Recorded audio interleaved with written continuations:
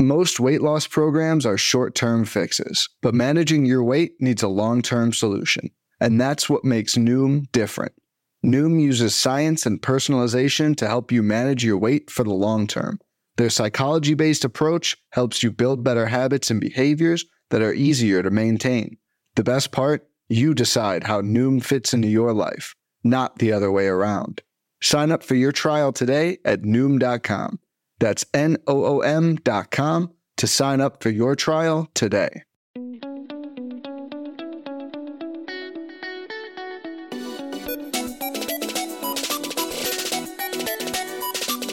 Hello, everyone. Welcome to the Keep or Cut podcast. I'm Chad Young. And this week, not just joined by Pete Ball, but by, I think we could say this, by the two other best shows on the Pitcherless Podcast Network. Is that a fair assessment? These are the three best shows on the network? Just trying to flatter us, really. Works for me. At the very least, it's a good way to find out who else is it from the network is listening to our show, because I'll find out who I get angry messages from once this airs on Monday. But we are joined by Adam Howe from On the Wire and by Schwebzy and Jordan from In the Deep.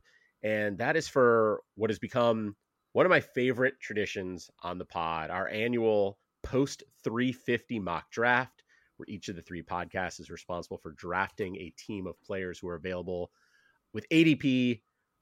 This always mess me up. Higher than 350, worse than 350, after 350, later than 350. There you go. That's good word. See, you got to go to the guys from In the Deep to really know how to talk about the end of the draft, and it's later than 350. I like that. Welcome to our domain, boys. That's right. We're just visiting. This is like the rest of you are just experiencing the dark. I was born in it, right? Is that the Bane we line live that here. I just butchered? You're in our neighborhood now. You will think the darkness is your ally. There we go. So before we dive into this, I do want to give each of you a chance to quickly introduce yourself. Every week on the show, we let you know that you can follow Keep or Cut at Keep or Cut with a K on Twitter.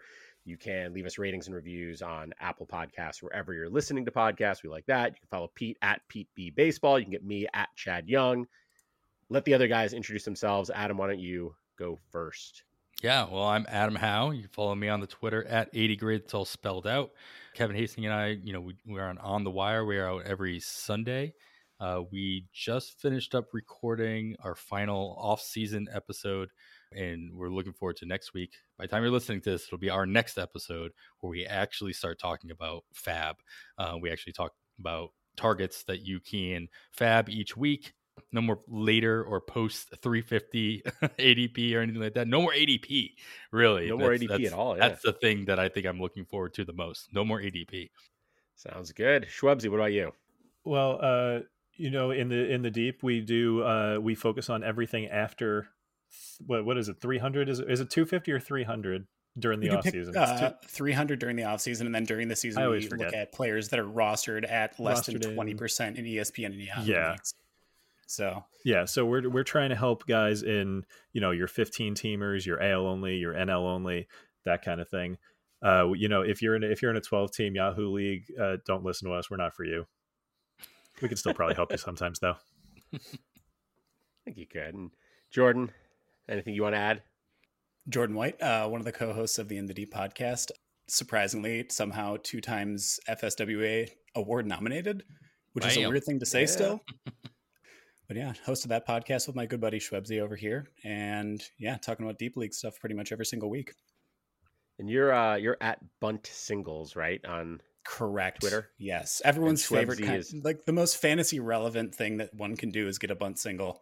Oh yeah, for sure. So, and then Schwebzy is at his favorite Schwebzy, account. So you can find him there as well. That's SHWEBSI. People love throwing in a C in there, and I don't know why. Just you gotta, it adds some phlegm in there. It's like Schwebzy, more than Schwebzy. No C. Don't add any C's. Otherwise, you'll find some other Schwebzy. There's probably another Schwebzy out there who uses a C. Guy. He's the worst. But we are going to do our post 350 mock, and I did want to before we dive in, I pulled up last year's results, and I'm going to be honest, I can't remember if I used the Razzball player rater or the Fangraphs auction calculator or the ESPN player rater, but I did sort of evaluate our results from last year. And there were a handful of guys that came up in this draft that were productive, useful. I think the obvious winner here was Jeremy Pena, who, Adam, I don't know if that was you or Kevin. Kevin's not here, so you can just take credit for it. Oh yeah, totally me. Why. Absolutely. but one of you picked Jeremy Pena as your middle infielder. In whatever version of whatever player rater I was using, he returned $15.10 of value, which is pretty good. That's a pretty good return on a guy you're getting that late in drafts. There were a handful of others, though. Your team also took Michael Taylor, who was sort of a $1 kind of guy, maybe more in line with what you expect post-350, but at least worth having. For the in the deep guys, Ramon Urias and Nick Lodolo were the two that sort of stood out. Anthony Bender, though, I feel like Anthony Bender should have been something because he got some saves in there for a little while. Like he did some stuff. So, and then from the keeper cut side, Bryson Stott and MJ Melendez were our two sort of standout picks. Ronzi Contreras, Mitch Keller sort of helped out a little bit here and there if you just needed innings, but they needed to not be very good innings for those guys to be useful. So, but those are some of the names that came up last year. And hopefully we'll get some big hits. We'll see if we get anyone who can do better than the $15 value you got from Jeremy Pena last year. So before we dive in, just a quick reminder that what we've done here is each of the 3 podcasts, we did a snake draft. We're going to recreate that snake draft here. Each of the teams had to draft a catcher, a middle infielder, a corner infielder, an outfielder, 2 starting pitchers, and 2 relievers. So that's the rosters we drafted.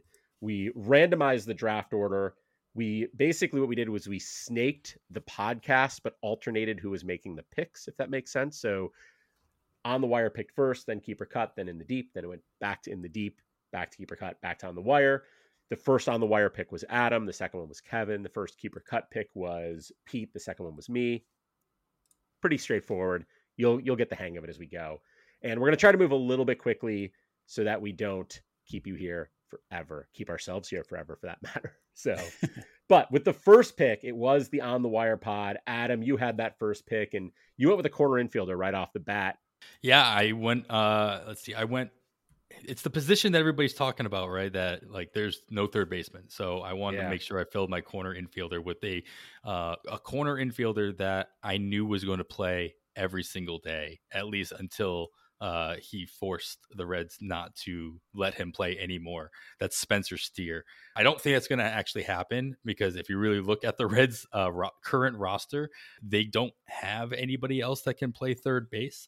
So Spencer Steer is, no matter what kind of holes in the swing he has, no matter how many times he strikes out, he's going to get what seems to be the longest leash that any rookie is going to have, minus, besides maybe Corbin Carroll, who just signed that long contract in Arizona. I mean, this guy, I threw $5 on him for Rookie of the Year recently, just because this is the type of guy that I think could end up voluming his way into consideration for the award. He's going to play every day in the best home run ballpark in baseball, in Great American Small Park. He's probably going to be right in the middle of that order at third base. Roster Resource has him at the bottom of the order, but if his power does translate the way it could, he could very easily move up. But really when it came down to, this pick was just all about volume. And at that position, I know there's at least one draft I've done this year where I don't know if I forgot or I just didn't grab a third baseman until it was way too late. And I ended up drafting like 4 third basemen in like 6 picks, and Spencer Steele's right in there. And I'm just like, I'm throwing as many of these guys at the wall and seeing which one sticks by the end of April. So Steer was the first one off the board here. I don't think he's in a platoon. I think he's going to volume his way into plenty of stats, and at a position that a lot of people say you either get somebody at the top or wait until the end. This is the guy you can get at the end. Yeah. He's the only real threat to him for playing time at third base is Christian Encarnacion Strand, right? I mean, he's the only other guy like in the organization who's a threat. And he got sent down. He got sent down already. Right. And he's not going to break camp, right? He'd be a threat to take over at some point. The other thing I think is good with Steer is he's played all over the field for them in the past. And so if Encarnacion Strand gets on fire and just demands the third base job, I don't think that necessarily spells doom for Steer. I think he could be sort of a super utility guy and still get a lot of playing time. He was definitely on our draft board. He was definitely a guy we were thinking about. Any other thoughts on Steer? I came into this wanting to be sold on Steer because we were doing our corner infielder episode yesterday, and we had Steer as an honorable mention, and I was looking at the profile and I came away like, but I think what I said was, if he was a second baseman, I'd be interested, but as a corner infielder, I feel like it leaves a little bit to be desired. So I came in wanting to be sold. To me, it felt like a decent bat elevated by the ballpark. I guess the question for me is will he have enough opportunity? Like will he be in there every day in a good spot in the lineup in that good ballpark? And if so, then yeah, I guess you kind of have to be interested by default. Yeah. I mean, I don't think Adam's right on that. I think he's going to have to volume his way into consideration. So, I mean, the profile on the surface for any other ballpark and any other team, yeah, he probably ends up as a platoon. He probably ends up in a situation where he's not playing every single day. But because of the situation he's in right now, he definitely has to be consideration. If nothing else, as a reserve pick on your bench that you can plug into multiple positions. And hopefully, Chad, you're right, and they do plug him in other places. I don't think they're going to be able to though, because they have like we talked about, there's nobody else playing third base. Maybe Chad Pinder, if he makes the roster, he can play all over as well. But then you just use Chad Pinder as the utility guy. So our next pick went to the Keeper Cup pod, and Pete, you made that first pick for us, and we started to fill our rotation right away. We did. First of all, hello, everyone. I am alive. So if you're wondering, we are 12 minutes in. What happened to Pete? I am here. I'm just a little under the weather. So going to keep my elevator speech here a little brief. Brandon Pfaadt kind of feels like, that's who I went with here. Brandon Pfaadt of the Arizona Diamondbacks feels like such a fantasy hipster guy pick, just because there was so much.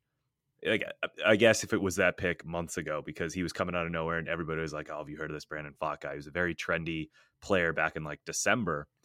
And Pitcherless own Chris Clegg wrote an awesome article about Pfaadt that got me interested back in December, talked about his arsenal, the numbers he put up last year. And by now, I mean, if you've been doing your fantasy research, if you listen to Keep or Cut, you've probably heard about the success that Brandon Pfaadt had last year, despite pitching in some pretty tough places. He was in a tough pitching environment in AA, and then he went to the PCL in AAA, which I think helps explain some of the home run issues that he faced. But why am I excited about him for 2023? Well, I think so far he has got to be the leading candidate for that final spot in the Arizona Diamondbacks rotation. I was listening to Eno Saris on Rates and Barrels the other day. He's not as optimistic that Pfaadt will get that spot. More likely thinking it's going to be like Dre Jameson or Ryan Nelson or something like that. But when you look at the numbers so far this spring, when you're comparing what Pfaadt has done relative to those other young pitchers on Arizona, that includes one other name that's escaping me right now. I mean, he's been far and away better. Obviously, it's a tiny sample size, but one thing maybe they'd want to see out of Pfaadt was a cut down in the home run rate. He's only given up one home run in over 12 innings pitched, which is awesome to see. And I did a little digging because I wanted to see if there's any kind of insight into where they might be leaning as an organization. And on Fangraphs, there's an article back on February 21st. David Larilla, a writer for Fangraphs, interviewed the head of scouting for Arizona, Josh Barfield. And Barfield was kind of asked about all of the young pitchers on Arizona, but he made it a point to talk about Brandon Pfaadt. He said Brandon Pfaadt is special. I think we'd all be lying if we said we knew how special he was going to be coming out of the draft. We knew we liked him. One thing he's done is transform his body. He was kind of a bigger body, maybe softer as a kid, and now he looks tremendous. He really leaned up and is also stronger than he was before. He's always had an elite ability to throw strikes. He commands all three pitches, but the fastball velo has jumped. We've seen that this spring, too. This is not part of the quote, but he's been up to 96 miles per hour this spring. His slider is better than it was when we got him, and his changeup is even better. He's done a really good job, and our staff has done a really good job with refining his stuff. He's right there knocking on the door. I mean, if you read that article, the transcript of the phone call, it's like Barfield talked a little bit about each of the other pitching prospects and then really got into Brandon Pfaadt kind of unprompted. He also went on to say that Fott has the best command in the minor league system for Arizona. So all that kind of combined got me really excited about this player. And the one thing I'd be nervous about with youngsters is like, how many innings are they going to get? And Fott threw almost 170 innings last year. His velocity remained strong throughout the entire year. That includes going deep into his outings, which is something that Chris Clegg talked about in his article. So I thought Fott was a risky, because if he doesn't get that spot and somebody else gets it and kind of runs with it, he might not really pitch much this year. So it's definitely a risky pick for 2023, but I felt pretty good about it. I think for me, the big question with Arizona is like, why are they not putting all three of those guys in the rotation? Like, they really, like, I understand that, Madison Bumgarner has a contract that pays him money and they presumably want to get some value for that money. But like, man, that team has some exciting young arms, and it seems just very sad that two of them are not going to be getting a shot next week. Well, it's a player we talked about previously on this. Was the corpse of Madison Bumgarner, is how Saris put it. He's kind of standing in the way there. So we're talking about Madison Bumgarner and Zach Davies standing in front of these two young pitchers. Not exactly the most shining stars that we could have there. We're talking, so I agree. We've got all this Madison Bumgarner slander. He's been their best pitcher in spring training. How dare you all? 2.84 ERA. Guys, do you know that he fought a rattlesnake once? That we know of. He could have fought dozens of rattlesnakes. Mm-hmm. He doesn't like to brag. He seems like a pretty humble guy, Sure. But Ryan Nelson and Dre Jameson have both been really underwhelming in spring training after fun debuts last year. So I mean, you have to imagine that Fott has the edge right now. Yeah, I would think so, but we will see. As we said, they're already starting a bunch of like old dudes with no future rather than giving these kids the shot. So I'm not relying on them to make the decision I would make. But young starting pitchers who need people to get out of their way if they're going to have a shot. That I think tees up our next pick from Jordan. Oh, it's perfect. Well. Also, people who are struggling after pretty awesome sort of debuts last year. Yeah, for my pick, first one I went with one of our starting pitchers and chose to talk about Braxton Garrett. So he's got at least at the time of us drafting, had a 367 ADP. He had a 30.32% weighted earned strike rate in 2022, which is very solid. He's someone that our good friend Mikey Ahedo, mine and Schwebzy's good friend Mikey, is a fan of. And I think it's for good reason. The thing that really made me like Braxton Garrett after his resurgence last year in his third cup of coffee, I think it was the fact that he stopped walking so many people. He had walked like 5+ in his first two stints in the majors and then cut that down to a sub 3 per 9 walk rate, which is excellent. Also, he changed how he approached pitching last year. And he was leading with his slider first, which I thought helped him a ton. He's got that plus a really solid sinker that draws a ton of ground ball contact, which I like a lot. Obviously, kind of what Chad led with there was the fact that the Marlins rotation is probably one of the most crowded ones in the major leagues, and there's more coming behind Braxton Garrett too. So I am a bit concerned after his shaky start in spring training, what his innings are going to look like. So there is some. He has lost a little bit of his shine since I drafted him, but I still do like Braxton Garrett quite a bit. Yeah, he's definitely in a situation where if that opportunity comes along and he's not really ready to grab it, there are like, it feels like there's like 12 other arms in that system that are like, yes, I'll take that shot. I'm ready.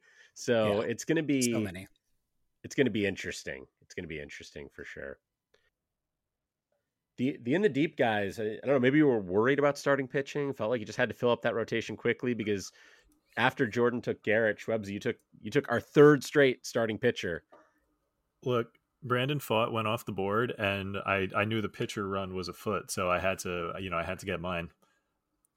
And when Jordan started off with, I have given Jordan so much guff this offseason about his Braxton Garrett love, so I had to strengthen our rotation after he drafted him. So I had to take my own starter there in Spencer Turnbull. Yeah, podcast hosts don't always agree, guys. Jordan and I are opposed on Braxton Garrett. So yeah, I took Spencer Turnbull, and a lot of the hype around Tigers spring training pitching this year has been centered around Matt Boyd striking out the world and Eduardo Escobar kind of looking like his old self again. And those are fun, interesting developments to be sure. But I think it's kind of overshadowed Spencer Turnbull's return from Tommy John, which it could wind up being really important for fantasy managers this year. I need to get out of the way that he doesn't have like a crazy high ceiling. What we're looking at with Turnbull, what we're hoping for from Turnbull is like a, like a prime Toby. Like we to use the pitcher list parlance, he could be our Spider-Man, the best Toby, a guy that, think like what Martin Perez did last year. Like he could be the guy that you're like shocked goes on a run because of his contact suppression skills and good enough stuff to go on a run that you're not expecting. He's never struck out a batter per inning, but he's come close a few times. He usually hovers around 8. But like a good Spencer Turnbull at bat for him means there was soft contact at the end of it. The last time we saw him in 2021, he was throwing 6 different pitches and allowing a 215 expected batting average or lower on 5 of them. Contact suppression is the name of the game here. He was also getting a 58.6 ground ball percentage back in 2021, which is stupid high. It's not quite Framber Valdez, but it's high. And when we're talking about Tigers pitchers, you can never forget Comerica Ballpark. The fences have moved in this year, but it still looks like it will be a pretty dramatic pitcher's park. And this will never stop shocking me. He has an incredible middle infield defense behind him, led by outs above average savant Jonathan Scope, and then Javi Baez at shortstop. For those who don't know, Jonathan Scope just like breaks the scale when it comes to outs above average. That like measure of defense loves him so much. But Spencer Turnbull should have a really strong infield defense behind him to support the weak contact that he allows, I guess. Draws. But draws, sure. Sometimes I forget words. It happens. Big on Spencer Turnbull this year, and I love him as a kind of like a rotation stabilizer late in a draft. Yeah, Pete and I talked about Turnbull last week. We were looking at guys whose roster percentages were, in our opinion, too low, and he came up there as just a guy who like people seem to be sleeping on. So I'm all in on this. I think for those, and maybe for our auto new listeners out there and people who play in points leagues or anything where home runs are an issue, that contact suppression that Schwebzy talked about, like he is about as much of a lock as anyone in the game to keep the home runs per 9 down. And that is, in those points leagues, things like that, that's super valuable. So yeah, big fan of Turnbull. My turn came up. I also took a pitcher, but I went to the bullpen and I took Reynaldo Lopez. Lopez was, his ADP at the time was around 374. And this is honestly, it's a, like the super simple, straightforward thing here is there are saves up for grabs in the White Sox bullpen, and Reynaldo Lopez is the best reliever in the White Sox bullpen. Non-Liam Hendricks division, obviously. So that was sort of, that's the short version, right? And he was, Kendall Graveman is in the mix there. Joe Kelly's in the mix, but Lopez was clearly the best of the 3 last year. He's got the most sort of pedigree and the highest expectations historically. And if you look at what's happened with Lopez, I think it feels like he's taken this like long road to getting to where he is. And it's been sort of bumpy along the way. He is a failed starting pitcher at this point. But since he moved to the pen, his velocity's been up. He's been pulling down or bringing up his ground ball rate year over year for like 4 straight years now. And I think he is the best reliever in that pen, period. Now, teams do not always give the best reliever the 9th inning for lots of reasons, some good, some bad. So I can't promise you he's going to be the guy piling up saves in that bullpen. I think he probably should be. The good thing with Lopez is if he's not, he's a useful rates and strikeouts kind of guy in the bullpen as well. So I feel like you got a decent floor there where, sometimes you're taking these relievers late and it's like, boy, if they're not the closer, I don't want them in my lineup. That's not true for Lopez. Like if he's a part-time closer, if he's a guy who gets saves once every few outings, whatever, like you can still throw him in your lineup and get those saves because he'll do good enough things for you the rest of the time. But I also think until Hendricks is back, he's their best bet for that 9th inning. And I think at some point he's going to take that job and run with it. Anyone disagree? Anyone want to fight me over Reynaldo Lopez? No, I think he's the best option in that bullpen right now. Good pick. I can't believe he's 29. He's 29. I can't believe he's 29 years old. It feels like he was just so young and going to be a starting pitcher for them. But if you're a believer in contract years, man, if he can be a flamethrower closer out of the bullpen for Chicago, I think he's going to seize that and run with it. Yeah. And he'd be part of the long tradition of, failed starters going on to becoming really good relievers. Happens literally all the time. Yeah, for sure. And that's exactly what I'm hoping for with this pick. So our next pick, we're back to the On the Wire team, and Kevin unfortunately couldn't join us tonight, but he didn't take a pitcher, so we get to talk about a position player again. That's sort of fun. And you guys, like I said, last year your middle infield pick was Jeremy Pena, a rookie shortstop who put up a huge year and ended up being quite valuable. Think you're going to repeat that, Adam? Yeah, I hope so. I mean, the way I look at this draft, the types of players I'm usually drafting at this point in a draft, and for this mock draft here, is if I'm not stashing them, then it's somebody that I think can be useful in the first 2 or 3 weeks of the season, and then after that, it's anybody's guess. Volpe obviously is a stash in this scenario, except for the fact that it sure seems like he has a very strong chance of breaking camp now, based on not only what he's doing on the field. Like, if you go to the MLB app and you go find the stats, because in the graphic of all the different stats for each team, Volpe leads the Yankees in spring training in pretty much everything. You just go to the hitting side and it's just Volpe's name over and over and over again. And the major reason for that is because the number one stat that he leads the Yankees on is plate appearances. They have been leading him off for quite a while now in spring training, and that is typically a sign that a team really wants to get as much of a look on them as possible. They want to give them as much of an opportunity to succeed and kind of force the issue. We saw that with Julio Rodriguez last year. We kind of saw that with Tatis, when he debuted and force the issue. And we're hearing the same kind of rhetoric from the players, from Aaron Boone, recently saying that him breaking camp is definitely in the cards as the starting shortstop as he wins that gig. And I mean, this is the guy who is eligible for the Rookie of the Year award that the team could get if he wins, because he was on in the top 100 from multiple prospect lists. I think it's Pipeline, Baseball America, and Sports Illustrated, I think, are the 3 lists that they have to be, or 2 out of the 3, and he's definitely on all of them.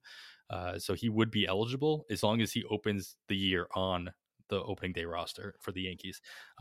And if this is the type of player that if he is on the opening day roster, he's going to play every day. He's the starting shortstop. Simple as that. They'll move the other 2 guys around. Peraza, Cabrera, Torres is already, playing second base. And so the opening is definitely there. They've already started moving IKF to the outfield. He seems, quote, kind of okay with it. You can kind of tell just by transcripts that he's just like, I'll do what I gotta do, dude. I've already moved off catcher. I've already moved off a third base. Now I gotta move off shortstop. I'll just do what I gotta do. But I've been drafting Volpe. I know this was Kevin's pick, but I've been drafting Volpe in my last, I think, 3 drafts that I've done, well above his ADP. Just jumping on that hype train, because if he does start, he's going to be better than Jeremy Pena was last year, at least based on what he's done in his minor league career. The plate discipline so far in spring training has been really impressive. Like he's walked 7 times in spring training already. So it's among the most of anybody. Part of that is all the plate appearances he's getting, but you still got to draw the walks. Mm-hmm. You mentioned the Rookie of the Year thing, and I was thinking about this with Brandon Pfaadt as well. I sort of wonder why teams. I shouldn't say why. This is such a new thing that we haven't really seen what teams are going to do. I sort of wonder if teams are going to do things with a guy like Volpe. Is bring him up to start the season. If he's performing like he might win Rookie of the Year, stick with him, which you would do anyways, obviously. If he's performing that well, you stick with him. And if he struggles, find a reason to send him down for the couple of weeks later in the year to get that extra year of team control. I think it's even easier with pitchers. Like, it came up first to me with Pfaadt because, like, give him the job out of camp. And if he's great and he runs with it, go get yourself an extra draft pick. And if he isn't great and he's not going to win Rookie of the Year, then you send him down in May or June. You talk about innings protection and blah, blah, blah, blah, blah. And you get that, extra year of team control that way. It seems like there's an opportunity for them to game this system. And given, there are not a lot of things I trust Major League Baseball teams to do, but game the system to not pay players is way near the top of that list of things I know they're going to figure out a way to do. I think a lot of people like forget it's a way that. to do it. I think a lot of people forget that you don't have to manipulate the time at the beginning of the season. You can manipulate the time at any point. They just have to be off the roster for it. It's like about 3 weeks throughout the course of the season. And it's a challenge. I get with like a guy like Volpe, that can be hard. Even if he's not performing great, if he's solid, it's going to be very hard for them to send him down and justify that. With pitchers, it's so easy because all you have to do is be like, we're sending him down to go do a couple 2-inning outings to control his innings this year and blah, blah, blah. Like, and it's not only believable, it actually could be true. Like it actually, like that's actually a valid thing for a team to do. So I'm curious to see if we see teams do that, but that organization has a long history of producing overrated shortstops. So I'm not holding out hope. Anthony Volpe. Yeah, well, we will see. I do think the other interesting thing with Volpe is, by all accounts, Peraza is the better defender, and you got to wonder how that plays out between the two of them. But I don't know. Given what it looks like Volpe can do with the bat, I just can't imagine. I don't know that Peraza is, Ozzie Smith, and therefore I don't know that he's going to be good enough defensively to keep Volpe down. So. With that, we've gotten about half hour into this thing. We should take a quick break for hear from some of our sponsors. When we get back, we'll jump into the next round of the draft. When it comes to weight management, we tend to put our focus on what we eat, but Noom's approach puts the focus on why we eat, and that's a game changer. Noom uses science and personalization so you can manage your weight for the long term. Their psychology-based approach helps you build better habits and behaviors that are easier to maintain. And they help you understand the science behind your eating choices and why you have those cravings.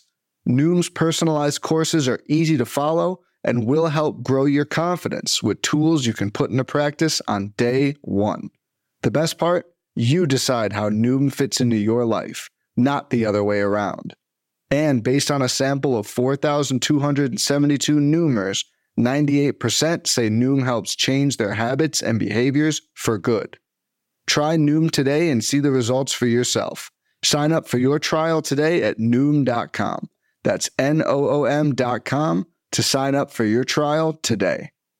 Eating is an emotional experience, which is why managing your weight needs to be a psychological one. Noom uses science and personalization so you can manage your weight for the long term. Their psychology-based approach helps you build better habits and behaviors that are easier to maintain.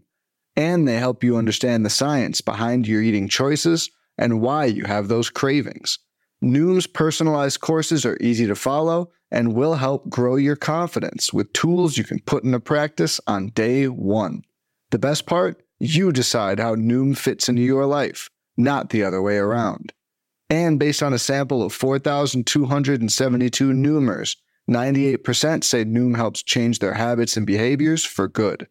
Start taking control of your weight management and join the millions who have lost weight with Noom. Sign up for your trial today at Noom.com. That's Noom.com to sign up for your trial today. All right, welcome back. You just heard from Adam talking about Kevin's pick. Now, Adam, you get to talk about your own pick. This is your second pick. You talked about Steer before. Your team now has a middle infielder as well with Anthony Volpe, and well, the rest of us have been filling up our pitching. You're finally catching up, huh? I felt left out, so I had to get in there. I was tempted to just let it slide and just be like, I'll just fill those spots at the very end, and wherever anybody leaves me left over. But as I said earlier, I tend to look at this as my picks are either going to be stashes or guys are going to help me at the very beginning of the season. And that's exactly what Nick Martinez does for me here. Now that we are, fairly confident that he's the number 4 starter in that rotation due to injury and other issues in San Diego. He'll be lined up. He should be lined up to face Colorado in San Diego. Now there's, all the talk about Colorado on the road is great, but this is a different situation because Colorado is just coming from Arizona. They're not coming from Colorado the first series.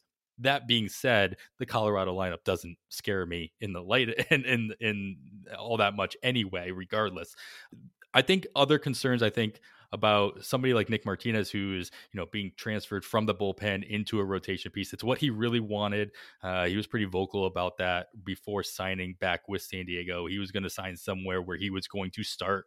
His teammate Seth Lugo said the same thing, and they both are in the rotation now in San Diego. Then we have somebody like Matt Strahm who said the same thing out of Boston, and now he's being stretched out to be a middle multi-inning reliever in Philadelphia. So it doesn't always work out the way you want it to, but for Martinez, it sure looks like it does. And we got to remember that he started off last season as a starter. He went the first, I think it was like his first 10 outings were all anywhere between 4 and 7 innings throughout the season before he got moved back into the bullpen role, and where he was going 2 or 3 innings. And then for the remainder of the season, obviously he was down to the 1 or even partial innings throughout the rest of the season. But this is somebody who, as we all say, we take all the stats from spring training with the biggest grain of salt that you could possibly give. But I mean, he's just not giving up any kind of contact. He's not giving up. He's just performing really well. He's not giving up any runs. He's got a .96 whip. He's got an equal whip to ERA. And that's a pretty good, even a small 9.1 inning sample here, 11 strikeouts in that time. This is a guy who, again, in that first start, especially since San Diego has 4 straight games, if you're playing in a weekly league where you're rotating you need as many starts as you can in those first 4 days of the season, he's going to get a start. So there's that. The rest of April's schedule doesn't look all that great, but I will be looking forward to seeing him pitch against Colorado and getting as much of that excitement out. Hopefully that transfers over from his spring training performances. Well, I know we just did our starting pitcher preview episode, and we had a friend of the podcast, Michael Ahedo, on, and he mentioned liking Nick Martinez a lot because Jordan had chosen him to do one of his deep dives on. I know Jordan came away liking him. Yeah, 100%. Big fan of Nick Martinez. The pitch mix is really good. The changeup is awesome. The park is really good, which helps too. So there's a lot to like there, I think, with Nick Martinez. Yeah, makes sense. So after Martinez, we're back to keeper cut on the clock. Pete, you made this pick, and why don't you talk about this? Our regular listeners are going to be like, oh, this guy again, but that's okay because he's worth it. Yeah, Michael Massey, second baseman for the Kansas City Royals. He's a player that Chad and I think we talk about him every week. There's like the 5-minute Massey moment, we'll call it. We talked about him last week, so I would encourage our listeners to check out Massey. I'm going to be a little brief on him here because we've talked about him, but I mean, he does all the things you would want a hitter to do, like a guy, especially a guy who maybe doesn't project a hit for a ton of power. He lifts the ball, he pulls the ball, he hits it hard.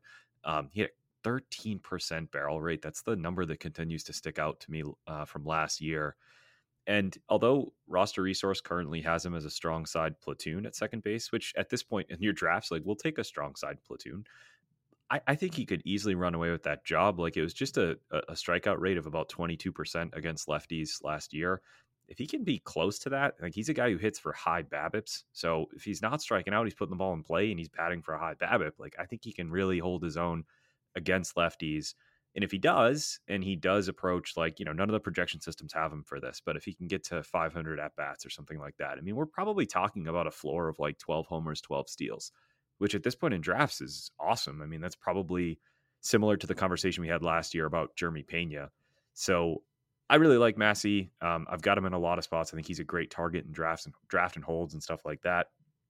And if you're wondering how he's doing this spring, his OPS is over 1,000. He has 3 homers and 2 steals through 29 at bats. So Massey, a guy, again, I check out last week's episode.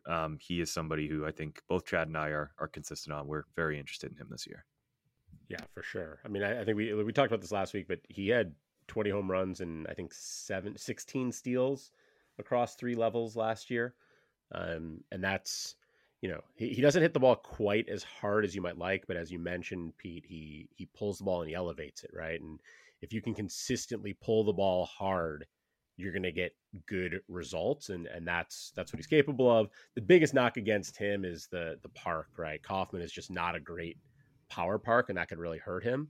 But I love what I see from him. Yeah, I mean, I'm a big Massey fan myself. I just grabbed him around pick 270. So we're talking about a mock draft of where we're doing post 350.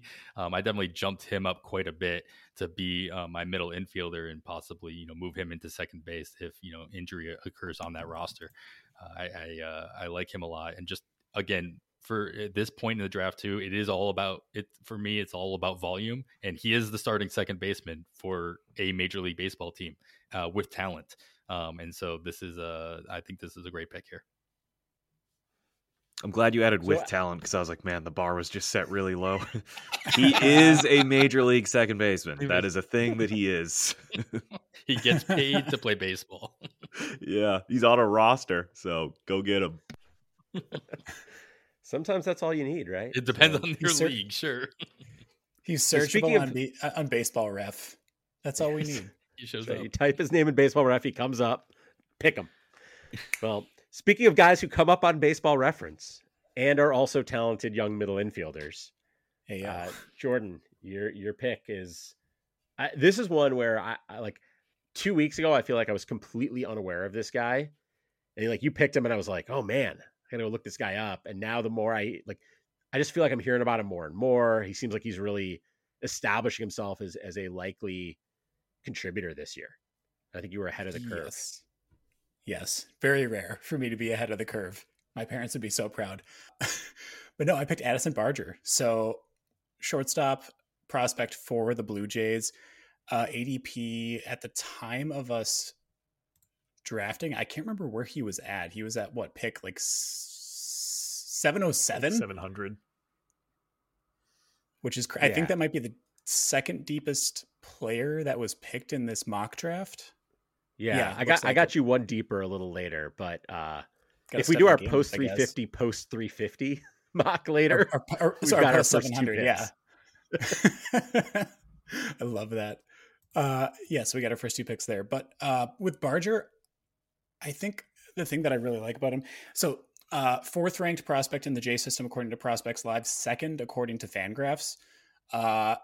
He climbed across 3 levels last year, raked at every single one of them. He accrued 26 home runs over 526 plate appearances in 2022.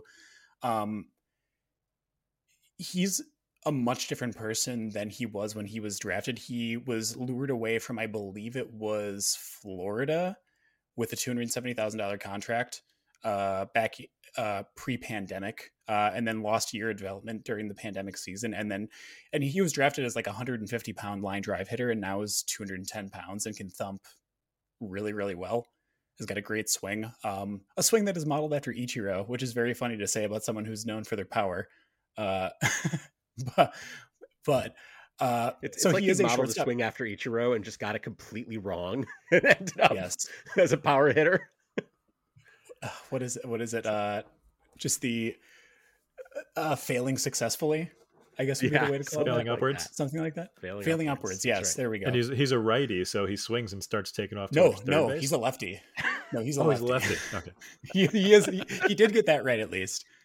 But basically the thing that he does is that he pulls the ball a ton, and he's got a fly ball rate that speaks to him having a decent chance at pumping out a ton of home runs in the Rogers Center, which excites me a lot. The roadblocks, unfortunately, are the fact that, one, he's not probably going to be a shortstop long-term. Obviously, they have Bo Bichette playing shortstop for the Blue Jays, but also just defensively, he's just not that good of a shortstop. So he's probably going to bop around to second, third, outfield on occasion. That sort of versatility will get him some playing time if he makes the roster. So that's good. Also, Kevin Biggio still exists. And I think that's probably the one person, him and maybe Nathan Lukes, who is another prospect for the Blue Jays, that might be a bit of a roadblock for Barger getting playing time right away this year. I think the upside is just so much higher for Barger, though, compared to both Biggio and Lukes, though. So it's only a matter of time before he gets his opportunity. And he's probably my favorite pick that I made in this entire draft. So, yeah. Yeah, Barger already has third base eligibility along with shortstop on Yahoo. But wow. To overuse the joke, I'm pretty sure we all have third base eligibility in Yahoo as Correct. well. Yes. But it's good to know. I just think though in general that team, like I am personally of the opinion that Whit Merrifield is done. And so I don't think he stands in his way at second base. The backup there is either Biggio, who really hasn't done much, or Santiago Espinal, who I don't think is well suited to being the everyday starting second baseman for a team that has World Series ambitions. And so I think there's a real opportunity there for Barger. And that's before you get into the fact that like Brandon Belt is their DH and doesn't always do a great job of staying healthy. And they're relying on some, guy like Springer in the outfield who hasn't always done a great job of staying healthy. Like there are going to be plate appearances available in that Toronto lineup. And I think Barger, like you said, that versatility, the fact that he's not a good defensive shortstop almost doesn't matter because that's not where he was going to get time anyways. Like at least short term, it has very little impact because Bichette is one of the few guys on that team who I feel like is both really good and really reliable. Like they know what they're getting for sure. I say one of the few guys, like there's more than just the two of them. there's some good players in that team. I don't mean to downplay the Jays, but they do have a bunch of spots that I think there are going to be opportunities available. For sure. So after Barger, you guys get your turn picks here, right? And so coming back the other direction, Schwebzy, you were back onto the pitcher's mound. Yeah, I don't think we need to spend a ton of time on this one. This is the classic, if you've got an iffy bullpen situation, just bet on the talent. Talking about Hunter Harvey for the Nationals. Did you guys realize Hunter Harvey threw in like 38 games last year? Lots of shaking heads. Me neither. No. But yeah, he's back. He's apparently been back for a while now, but like it's the Nationals, so he was very under the radar last year. And he pitched I had it in front of me a second ago. It was a 2.07 FIP, I think. Yep, 2.07 FIP last year. Now, this is a guy who was an absolutely electric arm in the Baltimore system that just could not stay healthy. Now, he's the most electric arm in the Nationals bullpen. Kyle Finnegan, not great. He's fine. He might pick you up some saves in like April and May, but I have a feeling that he will pitch himself out of that job, or Harvey will pitch himself into it before too much of the season has gone by. The only iffiness with Harvey is that he might have a home run problem. It didn't rear its head last year, but that is in his past. So if the home run problem comes back, he may not be a good bet for saves. But I think he's got as good a chance of anybody as ending the season as the Nationals closer. Yeah, there was an update recently that Harvey could see save chances if Finnegan, quote, gets shifted into a fireman role rather than being used as a traditional closer. That was Bobby Blanco of Masson made that report. And it sort of cracked me up hearing that because, like, gets moved into a fireman role is the kind of thing you think about with, like, Yuan Duran of the Twins being like, okay, well, Lopez could be the closer there because Duran should be used whenever you need him because he's just that good. Like Finnegan is not a fireman. that's not how I think of him. But I like that choice of words because I think some of the other Nationals relievers are like firemen and electricians and stuff. Fair enough. That's the check team. Yeah, and their infielders and their outfielders. Yeah, fair enough. But I agree with you. Like I just made Harvey my last pick in a 15-team NFBC satellite 30 rounder, and I was like, he's still sitting out here, and I think there's a reasonable chance he gives me sort of like I talked about with Reynaldo Lopez. Like short term, I think he gives me good rates and gets me some strikeouts, and if that's all I get from him short term, I can live with that. And the thing that stood out to me about this report about maybe Finnegan gets moved into a fireman role is it sounds like the kind of thing the team would float so that when they demote him from the closer job, it doesn't sound like they're demoting him from the closer job. And that suggests to me that we are closer to Harvey being the closer than we might realize. And so I like that pick a lot.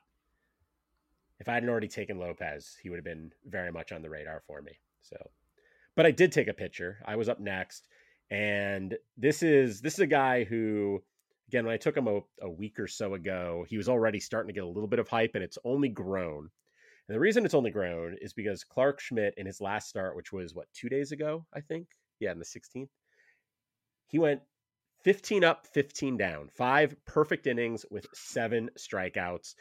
And I know that one of you was going to point out that he was facing like, you know, the Pirates with half their team missing or something like that. And that's okay. I get it. It's not a great team to face. A lot of people could probably get 7 strikeouts while going 5 perfect innings against them, but it was still impressive. And the big thing that stands out there, and I'd recommend if you go listen to the Nick Pollock's Plus Pitch podcast that he does daily, the day after that, he talked about how Schmidt is using, in that start, he was 40% sliders, and his second most used pitch was his curve. And Schmidt is a guy who, like, there's been some talk about him. I don't know if it's a hype necessarily, but he's a guy who's been sort of on the radar for a couple of years now. And one of the knocks on him has always been like the fastball sort of meh. It's just not that exciting or that interesting a fastball. Well, if he's going to throw like 70% breakers, that's a really different look, and it's working really well for him. There are, it was questionable whether or not he was going to get a shot in the Yankee rotation a few weeks ago. Then Rodon got hurt. Now Nestor Cortez is a little behind, and it looks like Schmidt's basically a lock to start the season in the rotation. And at some point, as guys start to come back, I like Domingo Germán is the other guy who's going to be sort of at the back end of that rotation, and Schmidt's better than him. And so I think Schmidt's the guy who's going to stick around. Now, if that rotation gets fully healthy, he may end up in a long relief role or in AAA waiting for his opportunity to come up again. And depending on what your league structure is, that may be a point at which you have to cut him. But short term, he's going to be starting. He's going to be good. And, we talked about this last week, Pete, this idea that like you should be focused on what could go right with these late picks and drafts. Like, don't worry so much about like, oh, am I going to get, this guy's projected for 10 home runs and 10 steals, or this guy's going to get me 7 wins, something like that. Just try to find guys where you're like, if everything breaks the right way, this guy could be really valuable. And like, it is not hard to imagine Schmidt pitching well, the Yankees continuing to have a need for him, and him putting up a really good full season as a useful starting pitcher. And so I was thrilled to be able to get Schmidt here. Yeah, I was happy you grabbed him. I think this is a real like piss or get off the pot situation. I mean, he's 27 years old. I think he's a free agent at the end of the year. Like, they got to figure out what they have in Clarke Schmidt, and with so many openings in the rotation, the successful spring that he has had, I think there's a chance he holds down that spot for a while and logs some serious innings this year. I was glad you grabbed him, so I didn't have to take a Yankee. I took that for you. Saved you from that painful fate. So after I took Schmidt, Kevin was back on the clock. And Adam, you want to talk to us a little bit about Trayce Thompson? Yeah, I guess so. I guess I have to. We did joke about how I could change I was going to say, of all of Kevin's picks, this would be the hardest one for me to like talk about in his absence, I think. So true. Yeah. So I do know. All right. So the thing about Trayce Thompson is that early in the offseason, Trayce Thompson found his way onto the On the Wire podcast multiple times throughout the course of the offseason and to varying degrees of discourse. And as time went on, we started to realize Kevin's epiphany came through. He's like, we realized the Dodgers aren't doing anything. They didn't do anything in the offseason, right? Obviously they traded for Miguel Rojas. And that turned out to be, obviously a smart move as they lose Gavin Lux at the shortstop position. But they didn't do anything to their outfield, and then all of a sudden they signed Jason Hayward to a non-roster invitee after he was let go from the Cubs, and that's turned out to be a fun storyline this spring, sure, but they really don't have another center fielder. And Trayce Thompson looks like he's, regardless of what he's doing in spring training, he is their only like kind of full-time center fielder they have on the roster. Yes, Chris Taylor can fill in. Jason Hayward, if he makes the team, could fill in there as well. But in no multiverse do you kind of see any of these guys being the guy that's going to be playing there 6 or 7 days out of the week. With that being said, obviously we also have Outman out there that everybody's kind of thinking should gain some kind of either at least platoon role in the outfield. But you got to remember, Trayce Thompson doesn't have any options. Outman does. And so even if Outman is performing at a level that is above others that he's competing with, he's the one that they have the opportunity to send him back down. And that's what I would expect to happen as well. So without that all being said, this kind of goes into the same vein as what I was talking about with others, that this is a major league player with actual talent. If we look at the PLV charts, he's one of only, I just had it up as well. He's one of only 6 guys that came up with an 80 grade power throughout from 2022. And obviously he has a little bit less of a sample size than all the other guys, but he's on the same list as Mike Trout, Jordan Alvarez, Aaron Judge. Yeah, I'll throw in Kyle Schwarber, and then lo and behold, Keston Hira is at the top of that list as well. But these are all guys, obviously, that have a track record. And if anybody wants to chime in with Keston Hira love, I know that there's at least one person on the pod that that is a fan. But I mean, I was not surprised to see Kevin make this pick. He is somebody that I have drafted as well in a couple places, just due to the fact that he's in the Dodgers lineup. I expect him to play every day. And if I'm wrong, it's an easy cut because he's going post 300, going post 350. It's not somebody I'm investing a whole lot in to make me, feel smart. Just a quick little exercise here. If you had to guess which of the Los Angeles Dodgers outfielders have had the best batting average so far this spring training, who do you think it would be? I'm going to assume it's Hayward. Just for everything I've been seeing. I don't have the numbers in front of me. Outman, okay. Chad, Peter, either of you? I'll guess Trace Thompson. I was because we're talking about him. And I was going to say David Peralta, just because he seems like a high average kind of guy that the Dodgers would fix. I guess if I put a threshold on it, let's say at least 10 plate appearances. You're all incorrect. It's Bradley Zimmer. What? He's back. He never left. Where's Justin Mason? Bradley Zimmer, really? Right? For what he's it's hitting worth, 304 this spring. Outman's hitting 281 for what it's worth. Trace Thompson's hitting 105. Yeah, it's not good. But Trace Thompson looked like the British Barry Bonds in the World Baseball Classic. So that's true. He did look really good there. Okay, we can't discount Bradley that. Zimmer. I'm just pulling up Bradley Zimmer's spring game log at MLB.com because it's so hard to find anywhere else. But he still does have, it seems, a lot of strikeouts. 13. He has 13 and 23 at bats. Is that good? Someone who's good at budgeting, please help me figure out if this is a good strikeout rate. So yeah. So I'm not saying that that high average isn't sustainable, but I have some questions. Chris Taylor also 16 strikeouts and 37 at bats. Not great either. Just a quick math. That's a 700 BABIP.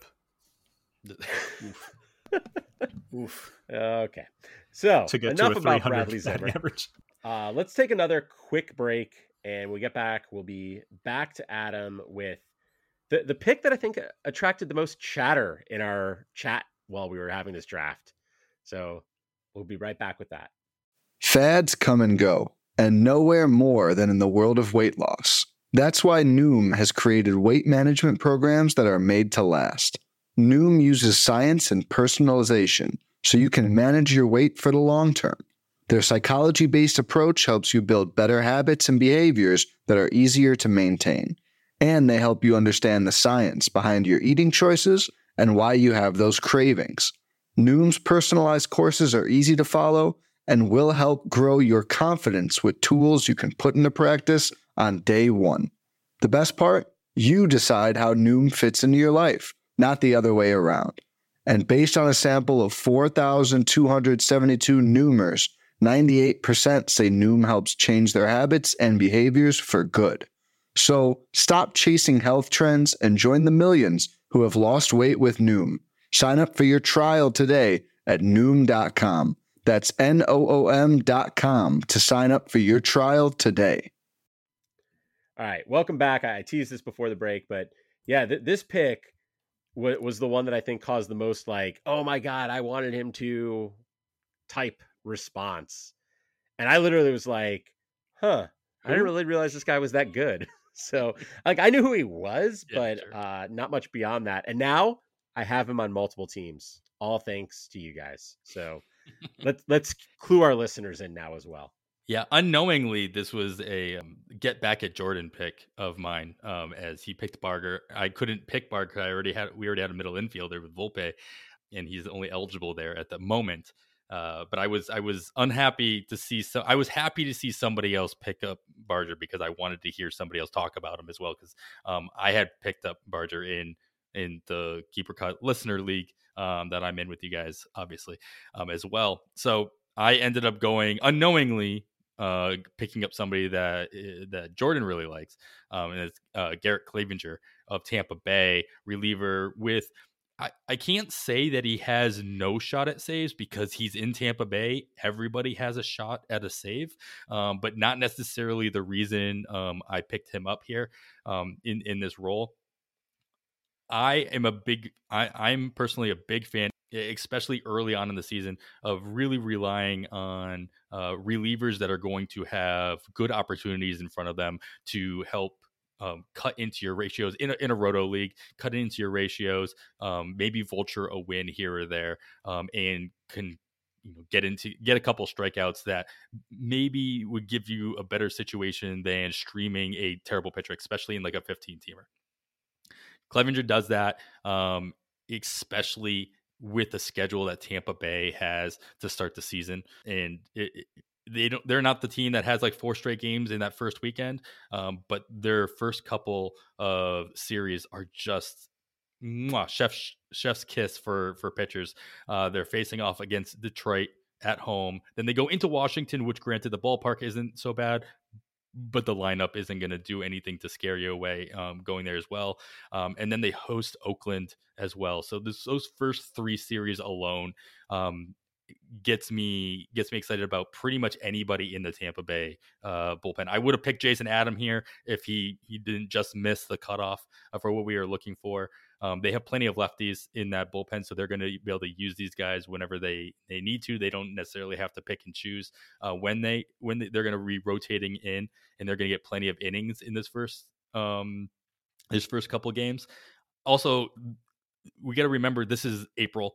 And a lot of starters, not only just on Tampa Bay, which obviously has a history of manipulating innings and what have you for good and what not so good reasons, but in April there's a whole lot of starters across baseball that just aren't ready, and they're not going to go 4, 5, or 6 innings, and there's going to be a lot more opportunity for relievers to get into the game more often. And so Clevinger was right up there with those options that I was going to look for, and you don't necessarily have to be reaching for a reliever that is going to get you saves down the line. I don't expect to hold on to Clevinger in most of my leagues past week 2, if it doesn't really behoove of me to do so. And there's also a chance that he vultures the save and I get lucky in the first 2 weeks as well because Tampa. Yeah, I was pretty salty that you took him here. I'm not gonna lie, I was pretty salty about it. Not the intention. Not the intention. I understand, but you did it nonetheless. And honestly, kudos to you for that. But no, he is actually if you look at my weighted and strike rate leaderboard, he is the 4th. He has the 4th best weighted and strike rate among relievers with at least 300 pitches thrown last year. The only people that are ahead of him are Edwin Diaz, Andres Munoz, and Jason Adam. That's it. Like, those are 3 pretty disgusting names on that list. So I really, really like Clevinger. Also, right behind him is Pete Fairbanks. So the Rays has shockingly have a great bullpen. Yeah. I've been picking him up. I said I picked him up a couple of places. I've been mostly picking him up places where I don't care about saves. So either saves plus holds leagues or my auto-new 4x4 leagues where saves are not a thing at all. Like places where his rates will matter to me without caring about anything else. But I've grabbed him at least one place where I do need saves, and I was like, he'll get me saves. He won't get me saves. I'm not that worried about it. I think his talent, now that I've looked a little closer this late in drafts, is awesome. And like you said, it's really hard to know what the Rays are going to do. I think usually they end up with like 2 or 3 guys who are their primary guys, and if he steps into one of those spots, that's just gravy. So I really like that pick. Yeah, when we were back on the clock. if you look at his game log too from last year, when he came back up into the bullpen at the end of August, like he was pitching a lot of 2-inning or more than 1-inning outings as well. So it gives him more of an opportunity to, volume his way into, that extra strikeout or, cut into your ratios even more so, as he gave up only 2 runs in that time frame as well throughout those. I think there's about 8 or 9 outings that he was in there. So really safe play there. Nice. So after that, keeper cut back on the clock, and Pete with maybe the least surprising pick of the entire draft. Yeah, it's crazy that you guys let me get the AL Cy Young this late in our draft, but I took Tanner Houck of your Boston Red Sox. There's a couple things about this that can definitely make people scratch their heads, and I guess innings pitched would be number one. But a couple things about that for Houck. Number one, the Red Sox rotation is not healthy right now. I don't know if it's been healthy in like 5 years, and he's going to start the season most likely in the rotation. Whitlock coming off hip surgery might not be ready. Bayo with the forearm tightness, he's getting a start next week, but he's probably not going to be ramped up in time. And obviously James Paxton hurt his hamstring earlier in spring training. So most likely Houck's going to start the year in the rotation. Another thing about that is like we're looking past pick 350. So if you're picking a starter who has like a guaranteed rotation spot past pick 350, he probably sucks. So like, why not target a guy who has a chance to get like Brandon Pfaadt was kind of a similar mindset. And for what it's worth, this was for our P slot, Tanner Houck. And number 3 about his innings pitched is Cora was asked about what he kind of expects for the workload for Houck this year. And although he was non-committal about making him like a permanent starter, which I don't know why he would. At the same time, he did say he wants to maximize the amount of innings that Houck pitches. He wants the most innings possible out of Tanner Houck this year. So even if he is in the bullpen, it's not going to be in like a 1-inning type role. There's a little bit of conversation about his slider taking a dip last year, but he was in a tough spot last year. He was obviously hurt and ended up with back surgery. He says he's fully healthy now. The Red Sox seem pretty convinced that he's fully healthy and he's looked okay this spring. So I'm not worried about the back. I'm not worried about the numbers from last year. It's still an awesome slider. In this spring training, he's been showing a new pitch. I'm not going to like pretend I know how to tell the differences here because I don't. But apparently Twitter doesn't either. So I'm not alone in that. But this new pitch is either an adjustment to the splitter he threw before, or it's a changeup. And if you just search on Twitter, Tanner Houck changeup and watch it this spring, it looks nasty, whatever that pitch is. The ERA this spring is a little high. He did get tagged for 2 homers by Matt Olson, but Matt Olson will do that. And I think at least one of them was off that new pitch. So as Houck continues to get a feel for it, hopefully he starts throwing it better and better because it has looked good in spots. And that was a big critique about Tanner Houck, if you guys remember, was that he doesn't have that third pitch. And that kind of drove me crazy. It just feels like such a lazy, easy thing to say because he really didn't have an opportunity to go through a lot of lineups a third time. But now that he does have that third pitch, hopefully that kind of satisfies whatever coaches were standing in the way of him having that rotation spot and going deeper in the game. So Houck with a new pitch, he's healthy. Red Sox rotation is kind of in shambles already, and it's March 18th, man. So that's not great. Kind of holding out hope that we can still get some good innings out of Houck this year. Yeah, obviously just sort of a given that Pete's going to take Tanner Houck when given the choice to take Tanner Houck. So it's just a matter of time before he made that pick. I actually thought, like, here I am. I thought, okay, Pete took Brandon Pfaadt. I've taken Clark Schmidt. We have filled up our starting pitching. I've blocked Pete. He can't take Tanner Houck. And no, Tanner Houck can slide into a relief spot. So he's just so versatile. Life finds a way. Life finds a way. That's right. So after we took Houck, Jordan, you were back on the clock. And I don't know, maybe you were just like on tilt after Adam took Clevenger and decided you had to grab a reliever. I hate this pick. Really? I despise this pick. I don't want to talk. I really just want to use this opportunity to just talk about what the hell is going on in Arizona. My pick was Joe Mantiply. Joe Mantiply last year by weighted and strike rate ranked up pretty well. He was like alongside names that are like good relievers like Yohan Duran and Raisel Iglesias. Like he was solid last year. But he has not been that same pitcher so far in spring training and isn't inspiring much confidence. And between the signings of like Miguel Castro and Scott McGuff and also Kevin Ginkel has been really, really good so far this spring. Like all those guys are putting up good numbers in spring training and are very clearly better candidates for that closer spot. I took Mantiply thinking that he could maybe pitch his way into the discussion for the closer role in Arizona. That's not been the case at all. So I guess, is there any opinions on the Arizona closer situation from any of you here? I took McGuff with my last. So I was just talking about how I took Hunter Harvey with my last pick in that satellite. McGuff was my pick before that. He was my 29th round pick in that league. But that's not a vote of confidence or a like, oh, I think this will be the guy. That was just like I still need a couple more relievers at the end of this draft. And actually I took McGuff and then like 3 minutes later was like, oh, I should have taken Harvey before him. And so I was very happy Harvey fell back to me because I was planning on taking 2 relievers anyways. And yeah, I don't know. You know, you're saying like Mantiply hasn't pitched his way into the conversation, but like, given that what they're doing with the rotation, maybe they're just going to let Mantiply close anyways. They're just going to be like, no, we're letting the stop trying oldest, to make me feel least better, talented pitcher we Chad. can find. You guys, I know you're you trying guys to are make me all feel better. wrong. This is not helping. Mark Melancon is going to save 25 games with a 4.5 ERA.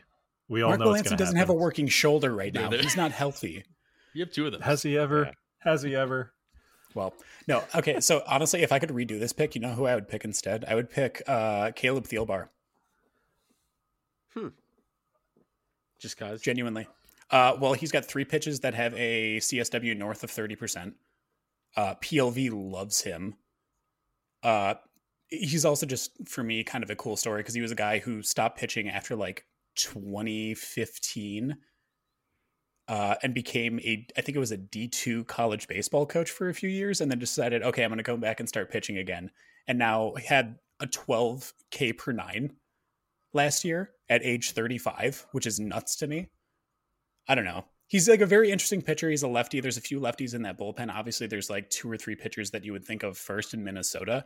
But as far as like a K per 9, like if you have like ratios like that in your leagues, obviously we're drafting this as if it's a 5x5. But I mean, pretty much all of his like underlying data and I guess overlying data looked great last year. So I really like Caleb Thielbar.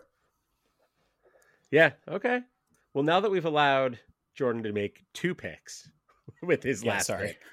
Schwebzy, you are back on the clock, and hopefully you like your pick more than Jordan likes Mantiply. I do. Chas McCormick is one of those guys that I cannot seem to quit. The way you said I do there was the most like, I do, but only because Jordan hated his pick so much that I couldn't possibly he's so like mine sick less. of me. He's so sick of me at this point. I like Chas McCormick. He's like an archetype of player that I'm finding that I wind up really liking in deep leagues because he plays elite defense, which is not something that helps us in fantasy, except for the fact that it should, in theory, keep him on the field. And in deep leagues, you need your players to play. And when you're drafting late, sometimes, you know, the players don't play. So Chas McCormick is a righty. He plays in Houston. He's got those Crawford boxes out in left field that make it really easy for righties to hit home runs. How many home runs do you guys think Chas McCormick pulled last year? I'm going to say like 2 because you're making it sound like I should be surprised how low it is. 0. He hit the Crawford boxes exactly 0 times last year, which is disappointing. I was hoping like I would look at his profile and be like, oh yeah, like a small tweak will make him hit a bunch more home runs. But no, he's actually, all of his power is to the opposite field. He's actually got a DJ LeMahieu swing and would do awesome in Yankee Stadium, looks like.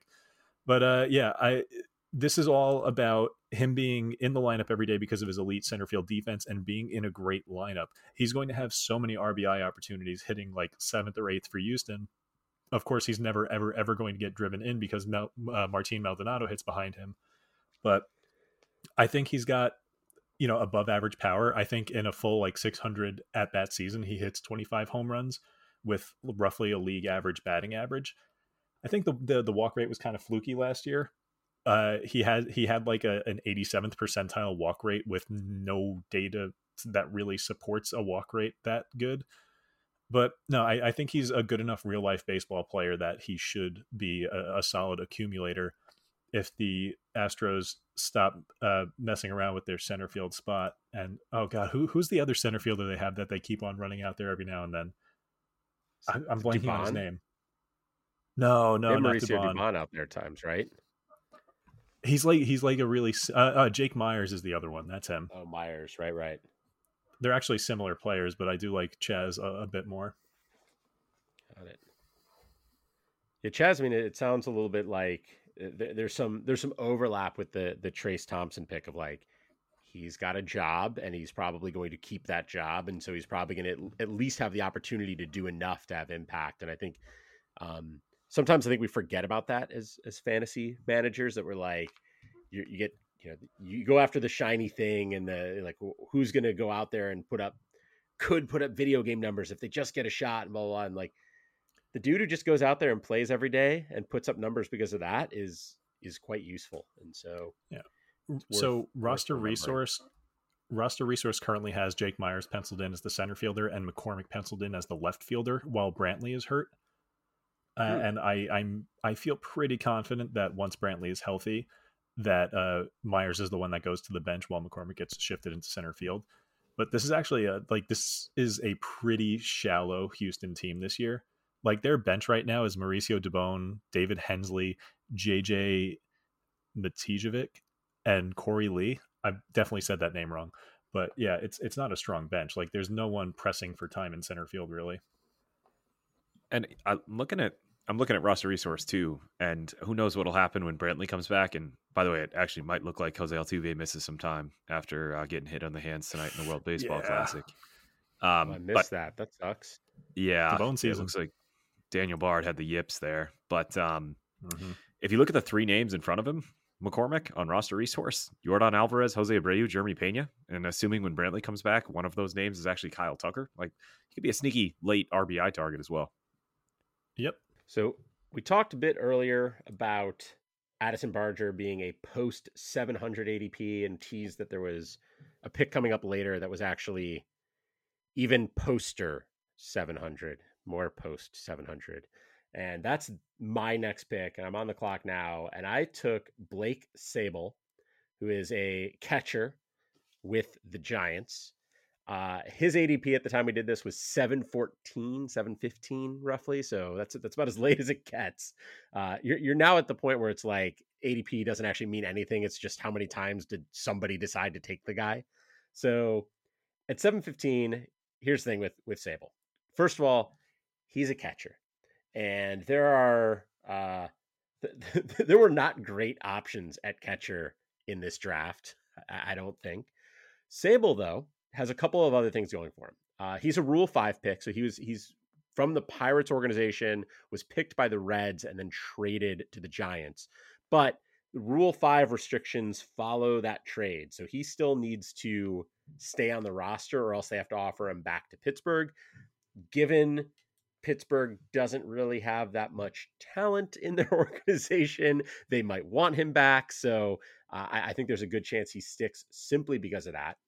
Should give him a nice long leash.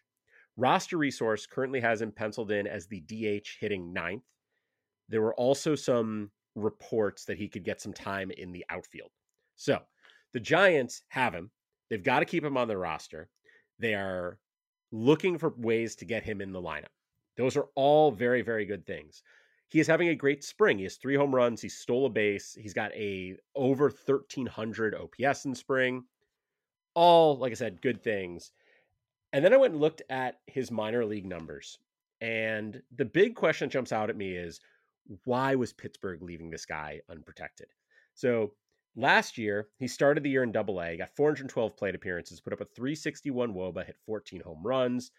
Like, solid season. Almost a 10% walk rate at 9.2%, had a 26% strikeout rate, which is, high, but not crazy. Then he gets promoted to AAA and puts up a 424 WOBA, He raises his walk rate to 16.8%, had a 21.8% strikeout rate. So big improvement there. Just 101 plate appearances. So, take it with a grain of salt. But he basically, between the two highest levels in the minors, had very good offensive season, 19 home runs, and stole 10 bases, only being caught twice across those two levels.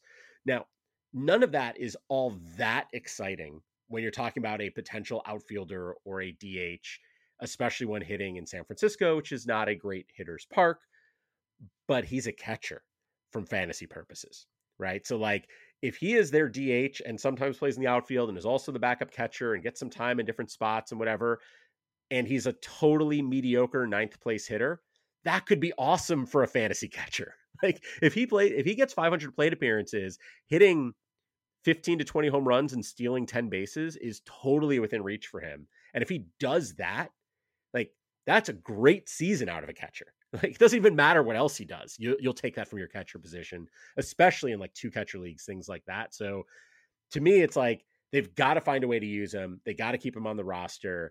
And the upside, I said before, like think about what can go right. Like the upside here is a really good fantasy catcher. I think this was a way more interesting catcher pick than mine.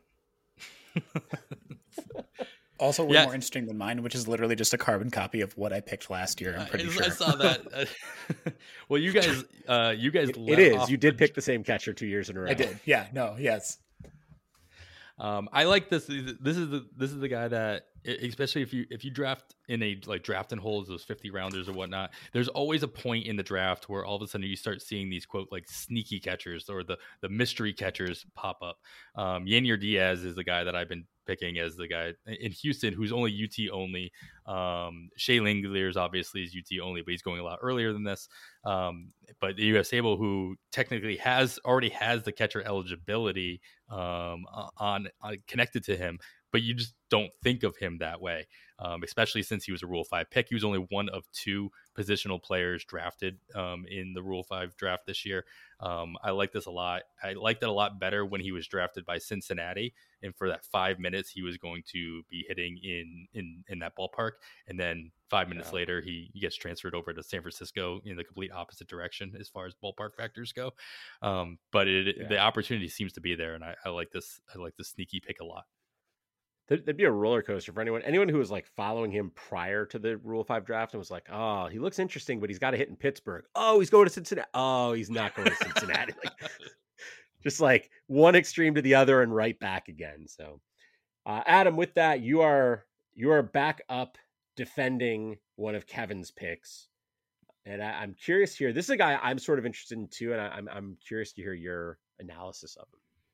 Yeah, I wish I had some for you to listen to, but yeah, this guy's pick. I mean, Brian Abreu, for me, a guy like Abreu, this is a volume pick early on in the season as well. Houston has 8 straight games to start the season, and to my point earlier, relievers are going to have a lot more opportunity to get into games, and this is a guy who, if he's in games, he's going to be striking out players. A lot of people kind of like him as the heir apparent to Ryan Presley when he inevitably gets hurt or spends some time in the IL. Some people obviously are going toward Montero in that direction, but Abreu, it would be my pick to be that, even if he's not like the setup guy or the 8th inning guy, he would be the guy that I would think will end up pushed into the 9th inning role if Presley opens it up for whatever reason. But really, this comes down to the kind of volume that you could see out of him in the first 2 weeks of the season, and the kind of volume, the kind of value you're going to get out of him as a reliever. To Pete's point earlier, if you're picking a starter at this point, and what kind of value are you actually expecting to get out of him, especially early on? This is why I'm usually tempted to go after the high-end relievers who are going to get you plenty of strikeouts on a winning ballpark. He might not vulture a win because he's going to be coming into games a little bit later, at least easier than a guy like Clevenger who might come in the 5th inning or earlier around that time period. But he's still going to get you strikeouts, and he's going to he's definitely not going to hurt your ratios for sure. So right after Kevin took Abreu, you were up, and this time got to pick the boring catcher, the uninteresting catcher. So Try to make him interesting. All right, get us excited about Omar Narvaez. I have actually drafted Omar Narvaez, and I had drafted him probably like 2 weeks prior to getting to this pick in this mock draft. And the only reason I picked him is because I had already drafted Shea Langoliers as my second catcher, and I knew I was going to need a catcher for the first, probably 2 weeks of the season, as it looks like Langoliers is going to get that catcher eligibility pretty quickly, as Manny Pena is looking like he's going to miss quite a bit of time with an injury of his own, as he's getting his, I think it's his knee double checked to the same knee he had troubling him at the end of last season as well. So I think he's going to be spending plenty of time behind the plate to start the season. He's going to get that catcher eligibility within like the first 2.5 weeks of the season. That being said, I still need somebody to fill that second catcher spot. And this Narvaez and the Mets have another team that have 8 straight games, 8 straight days with games. And so I'm able to get as much volume as I can out of that position, even if he obviously doesn't play every single day, as a catcher tends not to do, especially a catcher you're picking this late in the draft. He's still, going to play enough to, in a lineup that is, still a good lineup, regardless of any kind of injury concerns that we keep continuing to see. Sorry, Shrubsy. And, I have no problem dropping him at the end of that time period when Langoliers gets that catcher eligibility. That's it. So much like the Mets, you've signed Omar Narvaez to hold down the job for a couple short weeks period of time. Yes, for exactly. Your actually good catcher to come up. That's exactly. I'm just life imitating art, or the other way around, whatever. Yeah, you didn't really help make him more exciting. That didn't work, but the pick makes sense. I can understand it. So we are going to go now to another Met player who I think is exciting. I just picked this guy in the prospect portion of a draft, and I was thrilled because he fell to me in the second round, and I did not think he should based on the rules in this league. So I was ecstatic to get him. But Pete's the one who took him here. So Pete, let's talk about a Met who's actually interesting. Yeah, definitely. Brett Baty is kind of like a cheat code for this activity, because if it's said that he's going to start the year with the Mets, then he's not going to. Sorry, Schwebzy, for taking Baty. He's yelling at me in the chat. But if it's said like, oh, Brett Baty's going to start the year as the third baseman for the New York Mets, then his ADP is going to jump way higher, lower. I can't even remember what we said the rule is, but it'll be better than 350 or worse than 3. I'm lost now. Earlier. Thank you. It'll be earlier than 350. But anyway, I chose him anyway to cheat the system and apparently upset Schwebzy. And because, everybody's pretty familiar with Brett Baty, I wanted to find something kind of anecdotal that would make him stick out. And although fielding doesn't matter for fantasy, it does matter for play time, particularly for young players. And Baty's defense had a lot to be desired, at least according to scouts. Not that I would know. But he's been working this offseason. I didn't know that Eric Chavez, former All-Star Gold Glove third baseman with the Oakland Athletics, I did not know he was on the coaching staff with the Mets, working directly with obviously Brett Baty. But Brett Baty also sought help from Troy Tulowitzki, who is obviously an incredible fielder, albeit at shortstop for the Colorado Rockies and then the Toronto Blue Jays. So he's made a lot of progress. Even Buck Showalter talked about it. There's a lot of promise there. Buck Showalter gave the ringing endorsement of saying he will be fine at third base, which when it comes to like an old timey manager like Buck Showalter, I feel like that's him saying he loves Brett Baty at third base. So we'll take that. And Baty is having an excellent spring. So far, he's 13 for 33. He does have a homer, 2 steals. The on-base percentage is over 500. And I think that matters because although the Brandon Nimmo injury doesn't necessarily directly relate to Brett Baty, it does suggest that the Mets are going to need more offense. Baty, I think, does give more offense than Eduardo Escobar, particularly with the ability to get on base, which Brandon Nimmo is known for. If that's missing from the Mets for a while, Baty never posted a walk rate under 11.5% in the minor leagues. He's a guy who can get on base and kind of fill that void from Nimmo. I know they're saying it's like ankle soreness or something with Nimmo, but he was like barely getting off the field and they're like, oh, his ankle hurts a little. Like, I don't know how much of that I buy, so I don't know how long he will be out for. And one final note, Baty's in competition, obviously, with Eduardo Escobar. And if you just look at the surface numbers from last year, it's like, oh, all right, Eduardo Escobar was fine. He had a 106 WRC+. He was his usual decent self. going into the last month of the season, going into September, that WRC plus was 86. He was hitting 218. He had a career worst strikeout rate of 24.5. Now, I can't take that last month from him, but it was almost like Bo Bichette to a much worse degree, that like he needed a monster September just to look decent. 34 years old. He's clearly on the downswing of his career, whereas Beatty is obviously a top prospect ready to take that job. And we know it's an owner that doesn't care. He's just going to want the best players on the field. And I just think that Nimmo injury makes it that much more likely that we will see Brett Beatty with the Mets to start the season.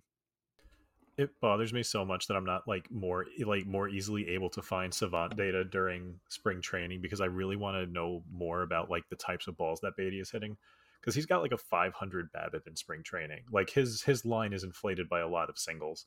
So I want to know if he's hitting like line drives or just squeaking them through the hole.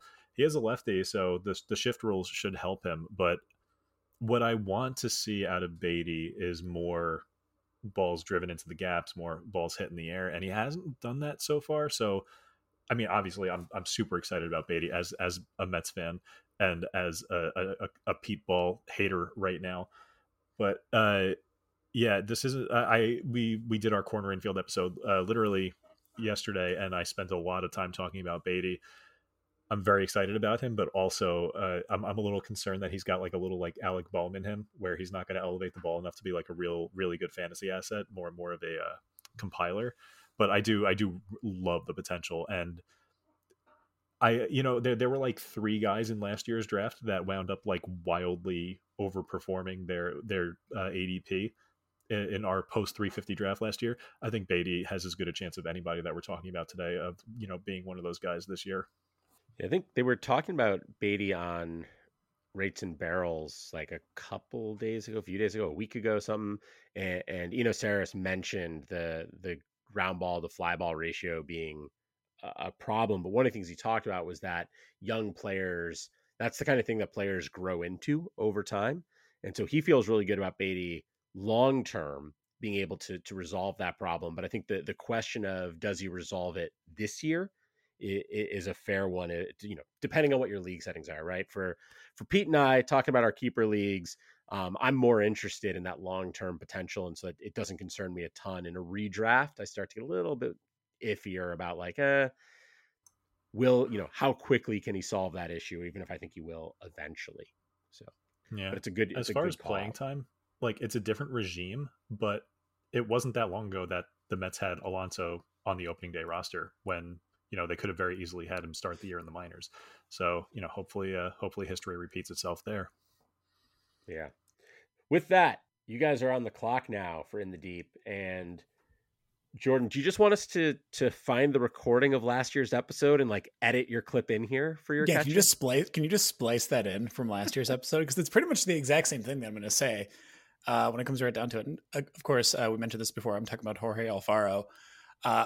This is a guy that I still like a lot because he has a power speed combo that you won't often find at the catcher position. Apparently Blake Sable, also possibly someone who could pitch in some steals at the catcher position. But Alfaro, 85th percentile sprint speed last year as a catcher, which is pretty wild to think about considering how big he is. He's 6'3", 230 and can just move, which is awesome. He's likely to be a weak side platoon guy for the Red Sox, so I do worry about the total at-bats that he's going to get to a certain extent. He does most of his damage on fastballs and gets beat on breaking and off-speed stuff a lot. His strikeout rate is absolutely going to be north of 30%. It pretty much has been every single year that he's been in the majors. And the walk rate's not going to be very good either, so if it's like an LVP league, probably just stay away. The thing that was encouraging last year, though, is that he had the lowest ground ball rate of his career, and he started pulling the ball more. If that trend continues, I could see him having a lot of success in Boston. He was hitting a lot of line drives. I think the average could be at least serviceable for a second catcher, like right around 240, 250, right in that range, which is always good. And I think he ends up, his projections only have him at like 190-ish plate appearances right now. I think he's going to be close to like 300 at the end of the day.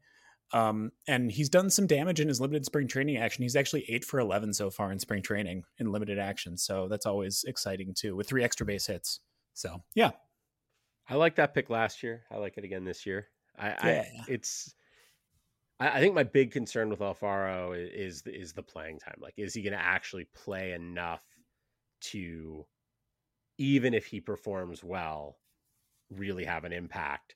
But I mean, if you're like coming up on the 400th pick in your draft and you need a second catcher, like, you could do a lot worse than a guy who, like you said, he's got some pop, he's got some speed, he can do a little bit of everything for you, and that's useful. That's the thing. He wasn't terrible against lefty or against righties last year either. He hit 238, which isn't bad, I would say. And I think they're just going to go with the best bat. And like, I don't think that Reese McGuire has a grip on the catcher's role. Wow. Just more. Wow. Just tried to slip that in there so slyly. Slip what? Nothing. Anyway, I don't think Reese McGuire has a firm grip on that catcher's role, and Connor Wong's banged up, and Alfaro, I don't know. I kind of want them to start the year with Alfaro, so I like that one. He's a light target for me too. Well, after that, Schwebzy, you've got the final in the deep pick. You guys needed a corner infielder to finish out your roster. Talk to us a little bit about the man you grabbed. All right, I wanted to use this opportunity to bring up a weird ADP thing. Harold Ramirez is being drafted around 390 in the list we pulled up. Oscar Gonzalez is being drafted around 200. What is the difference between these two players other than maybe 5 to 10 home runs? Is there 200 spots of ADP difference between Oscar Gonzalez and Harold Ramirez? It's like that Office meme where it's like you've got the two pictures and it's like it's the same picture. This is the same player, give or take 5 to 10 home runs. I think, and that's not to say that Oscar Gonzalez is bad. I think he's got a little bit more power potential in his bat, but these are guys that hit the ball really hard, really consistently, should have regular lineup spots, for pretty good teams that should have lots of guys on base. And I think they will fill a similar spot on fantasy teams as good batting average guys that, will occasionally surprise you with a home run. I like Harold Ramirez a lot. I've had him on my AL only teams for the last couple of years since he resurfaced. And I love having him there as like a batting average stabilizer and a light accumulator. So I'm gonna try to answer your question, and I don't know that it fully explains the entire gap in ADP, but I think it explains at least some of it, and certainly explains why I would take Gonzalez first. Yes, I think there's more power in Gonzalez's bat, but let's leave that aside for a moment. He is 4 years or 5 years younger, 4 years younger, 3 years younger. He's younger, but he's also a lot less experienced, which in this case I think is a positive, in that I think there is more of a sense that we know what Harold Ramirez is, and like, it's not that exciting, I don't think. Gonzalez last year, if you go by WOBA, Gonzalez last year was better than Ramirez was. And what Ramirez was last year at 327 versus 339 for Gonzalez, at 327 is far and away the best that Ramirez has put up in his career. So last year, the gap wasn't necessarily huge, but you're talking about easily the best year of a career for a guy who's got a track record that I think is sort of unexciting, versus a 24-year-old having a breakout season where I think it's easier to dream on what Gonzalez could be, right? I think there's more of a belief that there could be he could take another step. There could be another level there. Now, I say that as someone who has been cautioning my fellow Guardians fans for the last 6 to 12 months that Oscar Gonzalez, as well as he started playing last year, is not necessarily a guy I think you want to be relying on for the long term. And it's for, there's a lot of reasons for that. I don't need to go into that right now. So I'm not saying this to say like, oh, I think Gonzalez is a star and Ramirez is being drafted appropriately. I think Gonzalez is probably going too early and Ramirez is probably going too late. But I do think there's a meaningful difference between them in terms of ceiling and potential. Sure. Everyone likes to dream on a young player. The point I'm trying to make here is that they're closer in value than, that huge ADP gap would suggest. So after talking about Harold Ramirez and talking about Oscar Gonzalez briefly, we're going to talk about a guy who basically got jettisoned from Cleveland in part because Oscar Gonzalez made him irrelevant, I think. And that's Will Benson. He was my pick with our final keeper cut pick. And Benson, as I said, got jettisoned. He was traded to Cincinnati. The trade was basically we're going to trade a prospect who needs to be on the 40 man and needs a shot right now for a prospect who doesn't need to be on the 40 man and is a couple years away, and just kick the can down the road, which given where the Guardians are makes sense. I'm totally fine with that. But I'm kind of excited about Benson, especially in Cincinnati. We've talked about that ballpark a couple times here. And with Benson, I mean, here's the thing. This is a guy, he was a first round pick. He's got legit pedigree. He is a power speed guy. He's had multiple 20 home run seasons in the minor leagues. He had 17 home runs last year in 401 AAA plate appearances. He also has pushed 20 steals. I think he's crossed over 20 steals once in the minors. Last year, he stole 16 bases in AAA. But this is a guy who is a center fielder who could put up a 2020 season pretty easily if he gets the playing time, especially in Cincinnati, where 20 home runs is what you get if you have two arms and know how to swing a baseball bat. So he's in a good spot there. The big question with Benson historically has been strikeout rate. And if you go back and look at his minor league numbers, this isn't just as he's gotten close to the majors, he's struggled with strikeouts. 2016 in rookie ball, he had a 32.6% strikeout rate. Okay, this is, rookie ball just getting started. Next year, low A, 33.9%. Next year, A ball, 30%. Next year, A ball, 30.1%. He's been striking out a lot basically forever. When he did finally get to the high minors in 2021, it got worse, as you'd expect. And then all of a sudden, 2022, he made some changes and he brought his strikeout rate down to 22.7% in 401 AAA plate appearances. He also has historically always walked a ton. So part of this is that he's just a patient hitter, right? He takes a lot of pitches, he strikes out a lot, he walks a lot. But last year, that AAA struck out he struck out 22.7% of the time. He walked 18.7% of the time. Now, none of that carried over to the majors. Now, part of that is he got very inconsistent playing time. He appeared in 28 games and got 61 plate appearances. That is not conducive to any player showing what they can do. But he did strike out 31% of the time and walk under 5% of the time. I am effectively just throwing out what he did in the majors last year because of that playing time situation. He just never really got a shot. As of right now, it kind of looks like he is going to be the everyday center fielder for the Reds. And if he is the everyday center fielder for the Reds, then he's in a pretty good spot to show whether or not that improved strikeout rate is legit. If that improved strikeout rate is legit, he's going to get on base at a really high rate and he's going to be a good power speed combo for you. If that improved strikeout rate was a fluke and he's striking out 35% of the time in the majors, you're going to have to move on because it's going to get real ugly real fast. There was a conversation earlier in this episode about Bradley Zimmer. Maybe it's just the, Cleveland center field prospect thing that stands out to me, but there are some real similarities there in a guy who has all the tools, is absolutely talented enough to succeed, but if he cannot consistently put the bat on the ball, it could get ugly.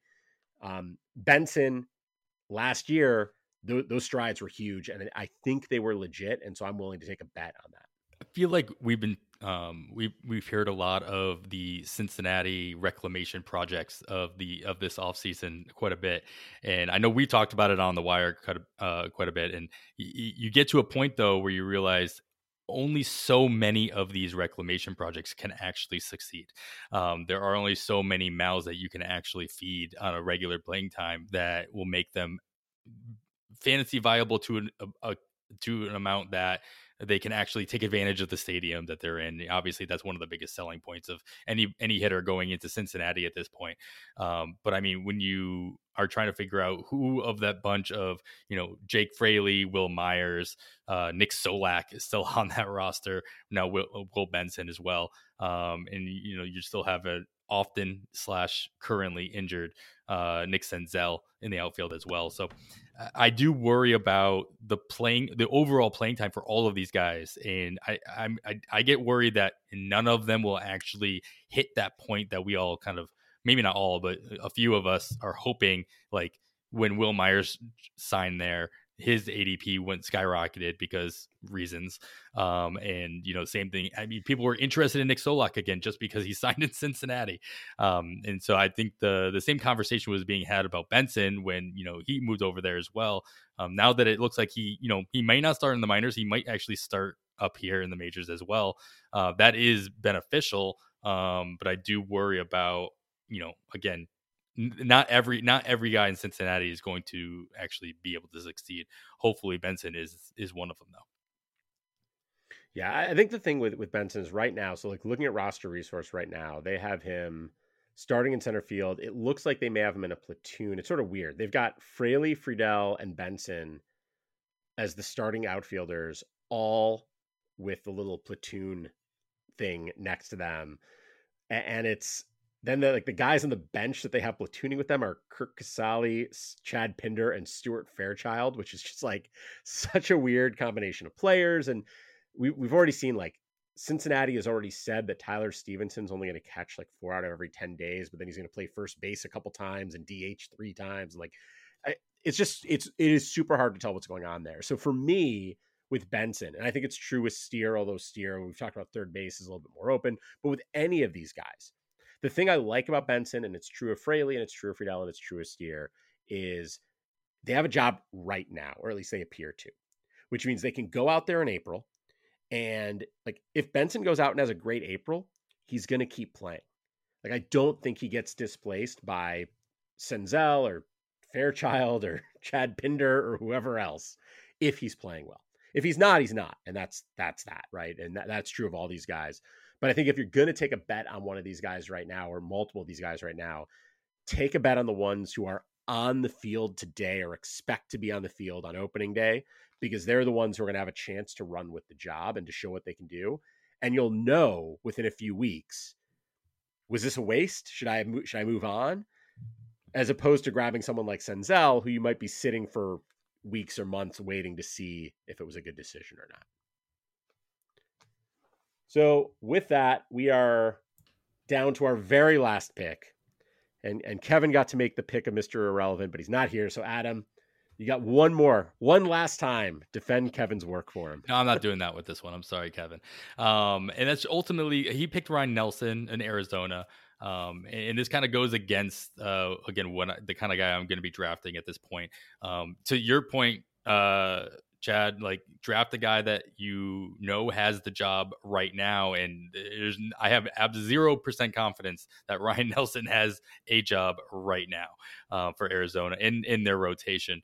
I'd be more apt to go after the aforementioned Brandon Pfaadt as the number 5 starter, but it'll probably be Dre Jameson based on what we've been seeing these guys do in spring training and just how they're performing. And I know we are hitting up against our clock real quick, so I'm just going to throw out a different name and would love Schwebji to chime in here. And I'm probably going to go with David Peterson just because I think he's going to end up getting the number 5 spot if he hasn't already, as the only lefty option that they really have to fill in Jose Quintana's spot as the previous only lefty in that rotation.